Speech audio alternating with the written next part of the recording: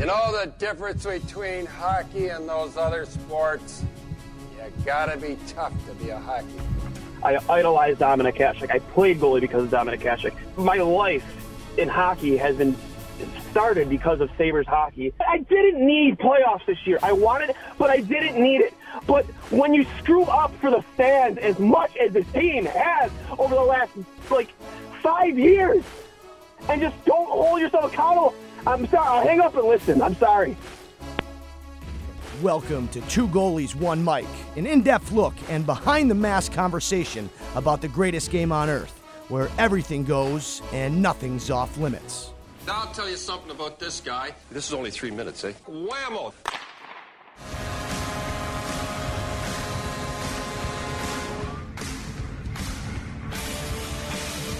Welcome, everybody, to another episode of I'll Hang Up and Listen. I am Dwayne from Two Goalies, One Mic. Sabres drop a second in a row in regulation tonight, 4-3 to the Panthers, after losing, I believe it was 5-3 to Carolina the night before. Definitely looks like they ran out of some gas tonight. After a very good start in the first period, things really slowed down for them. Had a 3-1 lead, and once again gave up a 3-1 lead, losing 4-3 with 30 seconds left after a very nice by Jonathan Huberdeau in front of the net. So,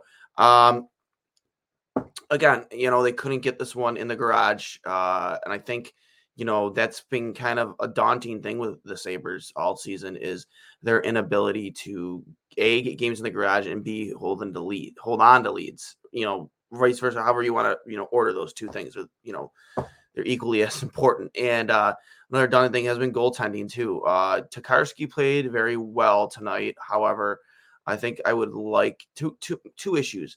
The Claude Giroux goal. I took a little bit issue with that as a goalie because I felt like his puck tracking was very, very off there. As goaltenders, we learn to always head, shoulders, feet, or head, shoulders, hands, however you want to say it.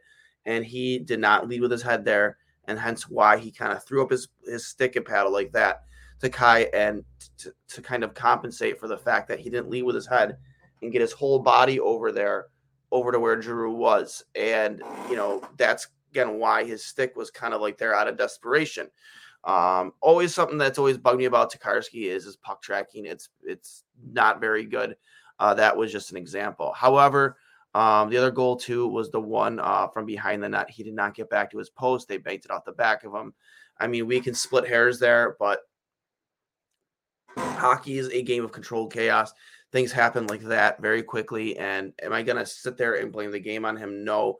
I would have liked to have seen him get back to his post there, but he couldn't, not in time. And, of course, the rest is history. You saw the goal that got scored with 30 seconds left to win it. Again, no chance there for Tokarski at all. But, he made a lot of saves that maybe he shouldn't have made. So it's hard for me to really, really, really put this on him because of a few goals that I personally didn't like. But, again, that's just me. Tonight was just another classic example of the Sabres really kind of falling away from their game plan. What's really, done them well so far this season with Don Granato. They found themselves on their heels. And I mentioned in the pregame show that it could be a possibility of not having a reliable goaltender in net. Your game plan sometimes does tend to change when you feel like you have a goalie that you cannot rely on in net, i.e., Dustin Tokarski. Even though he played more than good enough for them to win tonight, you're just not getting it done. The scoring chances were very lopsided. Shots were very lopsided. Buffalo only went 1 for 4 on the power play against a team like the Florida Panthers, who are so good and so deep. When you get 4 power play chances, you have to go at least 2 for 4, maybe even 3 for 4 to even compete with this team, especially when there's such a disparity between of talent. I mean, I'm not going to let my Sabres bias, prevent me from saying that the Florida Panthers are a fucking really good hockey team, like a really, really good hockey team. I think an early cup contender, without a doubt. Hard to argue that. They were a cup contender before the trade deadline, and then they added, Chariot and Claude Giroux.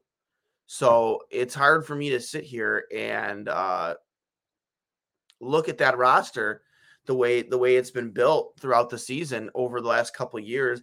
Carter Verhaeghe, Anthony Duclair, both have very team-friendly deals. Jonathan Huberdeau, Alexander Barkov. This team is just loaded top to bottom. They have two very good goaltenders. I think the only that's going to really hold them back this year in the playoffs is if Bobrovsky can't, goes to playoff Bob. We all know what playoff Bob is. He tends to fall apart in the playoffs. If you can get Bob to play be regular season Bob in the playoffs, I mean, you might not lose a single game your entire run of the playoffs. You might lose only a small handful of games because that's just how good this team is, top to bottom. They're so deep, they're so dangerous. I mean, I look at acquisitions that they made, like Hornquist. Hornquist was a huge acquisition for them. I love Hornquist's game. He had that goal tonight that went off the back of Tokarski, and that one of the two goals I had issues with. But guys like them, role players, glue guys that just play huge roles on teams like them, young teams like them, and to have possibly one of the top 5 best two-way centers in the world, and Alexander Barkov obviously helps as well. And let's not forget Aaron Ekblad isn't even playing right now.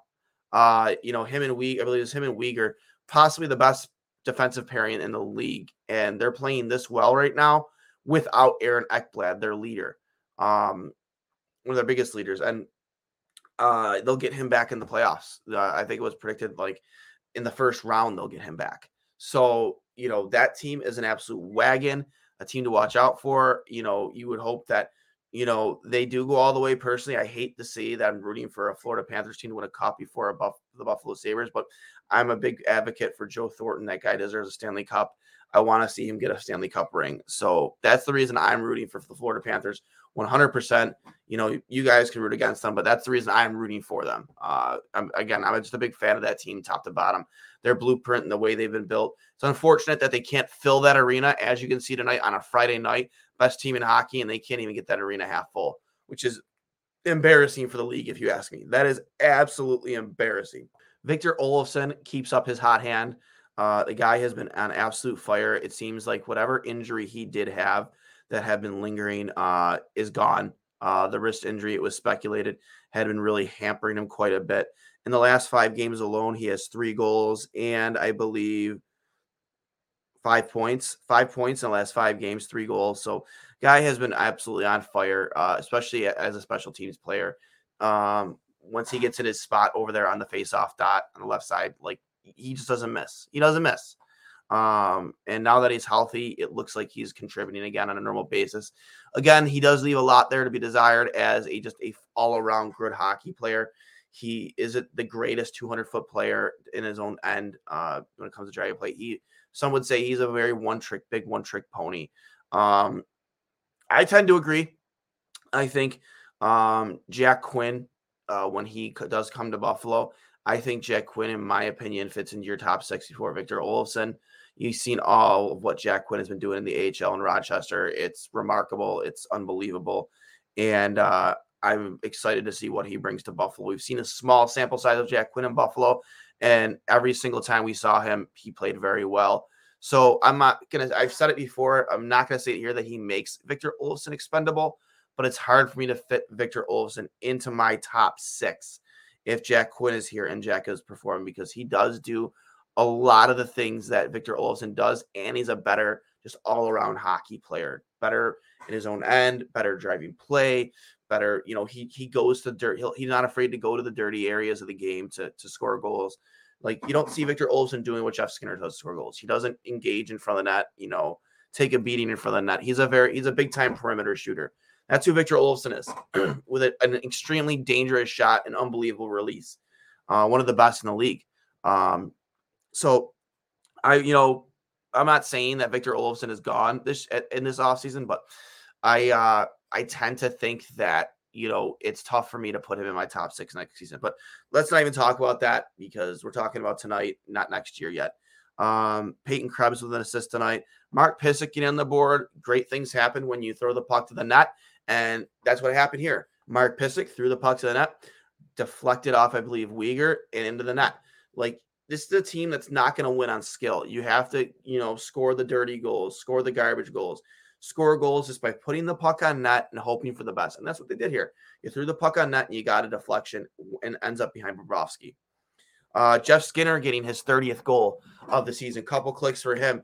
I would have never guessed in a million years that both Tage Thompson and Jeff Skinner would be potential 35 to 40 goal scorers this season. Jeff has his 30th, Tage has 32. So, I think the last time we had 2 30-goal scorers on this hockey team was when Drew Stafford and Thomas Vanek were here back in 2010, 2011. They both had 30+. So, a couple clicks for both of them. Definitely nobody in Buffalo would have ever expected that they would have 30 goals this season. But sorry for all the clear the throat. I'm dealing with a little bit of a chest thing now. But it's definitely would have never expected that. Would have, bet my 401k that they wouldn't have done that. But good for them. Happy to see them, especially Jeff and Tage really, finding their game and proving a lot of the doubters wrong. I mean, Jeff Skinner is never going to earn that contract. But honestly, if you're still getting 30+ goals, 25+ goals even out of Jeff Skinner a season, I mean, it makes it a little bit more bearable to pay him that contract. Other more points coming from Tage Thompson with an assist tonight. And then Dustin Tokarski making 39 saves on 43 shots. Again, giving up that game-winning goal with 30 seconds left that he had zero chance on. Panthers goal scorers, you had Claude Giroux with a goal and assist. Sam Reinhart, again, scoring against Buffalo. Nice deflection in front of the net, right in front of Tokarski. Patton, Sam Reinhart, something we were very used to seeing. Number 23, now number 13, do in Buffalo. And parked in front of the net, deflecting pucks in. Again, with the goal and assist. Sam Bennett with a goal. I'll get to him in a second. Hornquist with a goal. And then Jonathan Huberdeau, Luosterainen with assists, and Alexander Barkov with 2 assists, and former saver Brendan Montour with a couple assists. So, again, this team is just so good and so deep, man. Like, it's hard. You're hard-pressed to find a player on this team that hurts them. You really are. Like, you really are, man. Like, they're so good, man. I find them, if they're getting the goaltending, I find it very hard to believe that they don't win the Stanley Cup this season. They're just so good, man. So good. And Bobrovsky with 19 saves on 22 shots against. Again, man, the shot count was very lopsided after the first period. Florida really took it to them. The scoring chances, the shots on goal, power play opportunities, it was just all in favor of Florida, man. It was not good for Buffalo. It just wasn't. And their next game too, I believe, is against Tampa, where we have been told that Owen Power will be meeting with the team in Tampa Bay for their next game, which I'm trying to look up here.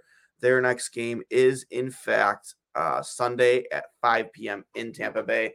And then they fly to Toronto, where we expect Owen Power to make his NHL debut. It'll be interesting to see who comes out of the lineup, whether it's a Casey Fitzgerald, a Colin Miller, Henry Jokiharju. Who knows who it's going to be? Because quite honestly, like, if your name's not Dahlin and Samuelson, I believe anybody is, potentially out of the lineup in favor of rookie Owen Power. And we'll be interesting how many games he plays, because I know he has to play, I think it's 8 or 9 games in order to burn the first year of his entry-level deal. I'm not sure if I know it's not in really the favor of the player there, because, you want to get paid.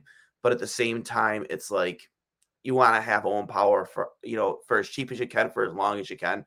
And is it really worth it to burn 1 year of his entry-level deal by playing him 9 games this season with, what is it? I think it's like 12 or 13 games left on the year.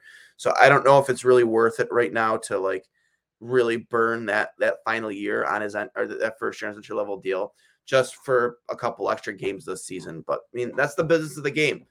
Sometimes it's not fair to the player, but I'm just in favor of it because I want to get him for as long as I can, for as cheap as I can before that first big payday comes.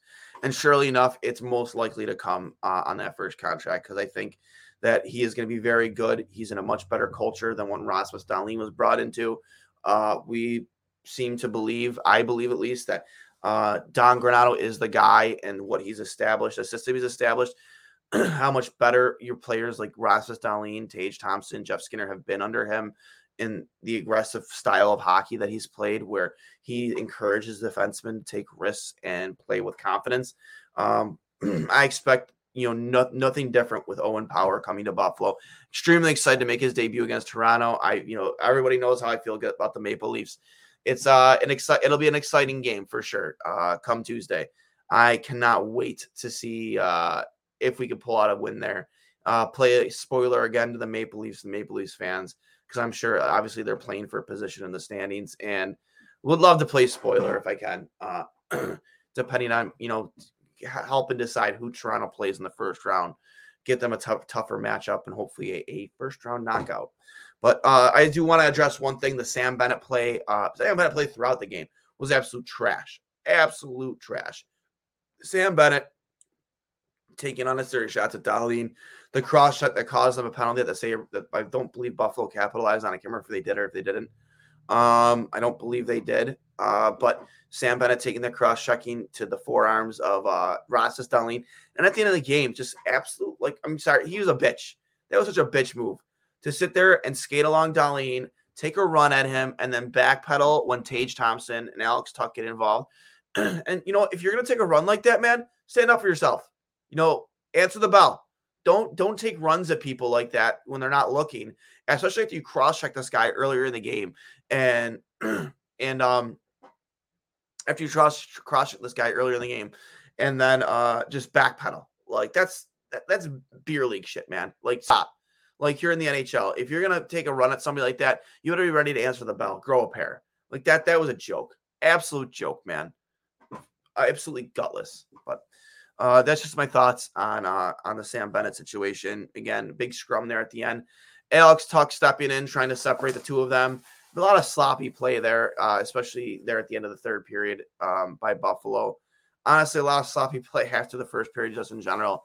Just not being able to generate chances.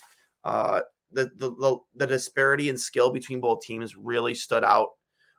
Just Florida's ability to drive play, transition up the ice, carry the puck, their passing, tape to tape. It was just so much better than Buffalo. And honest to God, the East is going to be such a powerhouse. The Atlantic Division itself is going to be a powerhouse. And with Florida being in the Atlantic Division, this is is the most difficult, division in hockey. You have the Panthers with 106 points now in 71 games. Maple Leafs with 98 points in 71 games. Bruins 95 points. Lightning 94 points. And then you have, Detroit, Buffalo, the Senators and the Canadians, but you have 4 teams, all just absolute powerhouses in the Atlantic. That's gonna be a tough division to play in. The Lightning have been able to sustain a very stable, able to fill in holes where they've needed to. You saw them go get Brendan Hagel at the deadline, which blew my mind that they gave up that much for Brendan Hagel.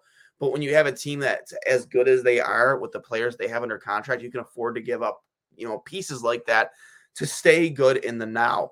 The Panthers, again, have a lot of team-friendly contracts. Obviously, it helps when you're not paying state tax. Down in Florida, you saw the deal Sam Reinhart signed. He probably would have gotten more per year anywhere else, but because he was getting the benefit of no state tax down in Florida, he was going to take a little less for Florida. It's like a team-friendly deal for them. And then just that whole team top to bottom, Connor Verhaeghe is on a very team-friendly deal. Anthony Duclair is on a very team-friendly deal. They might run into a few issues come the deadline. Obviously, well, actually, no, not deadline. I'm sorry. Come the offseason, but you'll have Claude Giroux fall off your books. Chariot, I think he's a UFA. He'll fall off your books. So that team's going to be good for a while. Be good for quite some time. You still have Spencer Knight on his entry-level contract. So I would expect that they're going to be a powerhouse for quite some time. The Bruins are always contending. The Lightning are, we just talked about them. So this team is on the up and up. And the Sabres, again, I've been very outspoken about this. I do believe this team, this hockey team, will be a playoff team next year. They will play push for a wild card spot in this difficult Atlantic division. There's no reason to think with the way Donnie Nepos has them playing, that if you add the right pieces, you bring in your Owen Power, you bring in your Jack Quinn, you bring in your JJ Paterka potentially.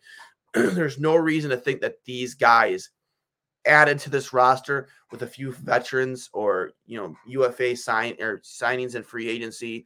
Who knows what? I really don't think they use all 3 first-round draft picks. I think they trade at least 1, maybe 2 of them to bring in a player that's going to help them next season. It's hard for me to believe that they're not going to be pushing for one of those final wildcard spots. I really do believe that. And I know there's a lot of Sabres fans out there that believe that as well. I'm very confident when I say that. Just see the progress this team has made, even though they're losing games. Even like tonight, man, they were in that game though. I mean, yeah, they got a good game on Dustin Karski, a game that they were outplayed for, but they were still in that game. And the games they have lost, they've been in those games. Your Carolina, you lost to Carolina, for instance. Like you had a great win against Carolina where you came back from behind. Then you give up a 3-1 lead to Carolina. Unfortunate, that sucks. But you were in that game. You were in that game almost the entire game.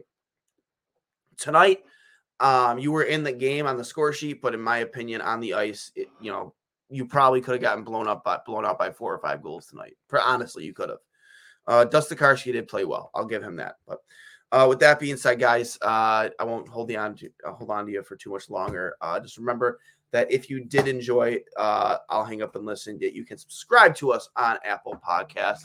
You can subscribe to us on Spotify. You can subscribe to us on YouTube. And we appreciate the support. Any 5-star ratings you can give us, obviously it helps quite a bit. And spread the word, please, because that helps as well. I remember this was brought to you by Outlet Liquor, the place to buy a case. Don't haste. Get to Outlet Liquor, buy a case for game night this season. The Bills are going to be an absolute wagon. Get there on game day for your right before kickoff for any beverages that you need there, adult beverages for sure. So with that being said, I'll hang up and listen, guys. You enjoy the rest of your day, and go Sabres. Hey everybody, this is Dwayne from Two Goalies, One Mic, a show where we give you a behind-the-mask coverage of the greatest sport on earth, whether it be happening right here in Buffalo or around the hockey world. Now you might be thinking, hey Dwayne, why would I want to hear what you two idiots have to say about hockey? Well, first of all, rude. Second of all, we bring in coaches, players, analysts from your favorite programs, from ESPN to Sportsnet to TSN. We're always on it. If you're a Sabres fan or just a hockey fan, you can download us on Apple Podcasts, Google Podcasts, Spotify, wherever you get your podcasts. And of course, you can check us out at trainwrecksports.com or the Dean Blundell Podcasting Network. Thank you for your support, guys, and I'll hang up and listen.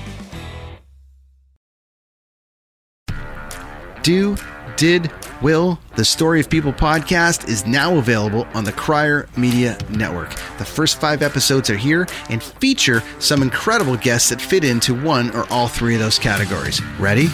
Tara Sloan from the San Jose Sharks Undercurrent podcast at NBC Sports. Marianne Iveson from Iveson Voice and the Let's Take This Outside podcast to talk about the world of outdoors as well as voiceover land. Ariana Hunsicker, future Canadian Paralympic swimmer, already winning tons of awards for this country. Scott McGregor from the Hot Wallet podcast to dumb down the world of crypto, Bitcoin, and NFTs so you don't have to. And Jackie Holowati from Climate Pledge Arena in Seattle, Washington, the first net zero carbon certified arena on the planet. Wherever you get your pods, wherever you watch your pods, and on the Crier Media Network. Let's go to the Blue Hotel. I wanna live at the Blue Hotel. The podcast that goes everywhere the imagination dares. It's for the open-minded, the pleasure seeker. It's Jeff Woods with the new podcast about relationships and sexuality, theme-based with special guests, the Blue Hotel Hotline, and every episode climaxes with an adult bedtime story.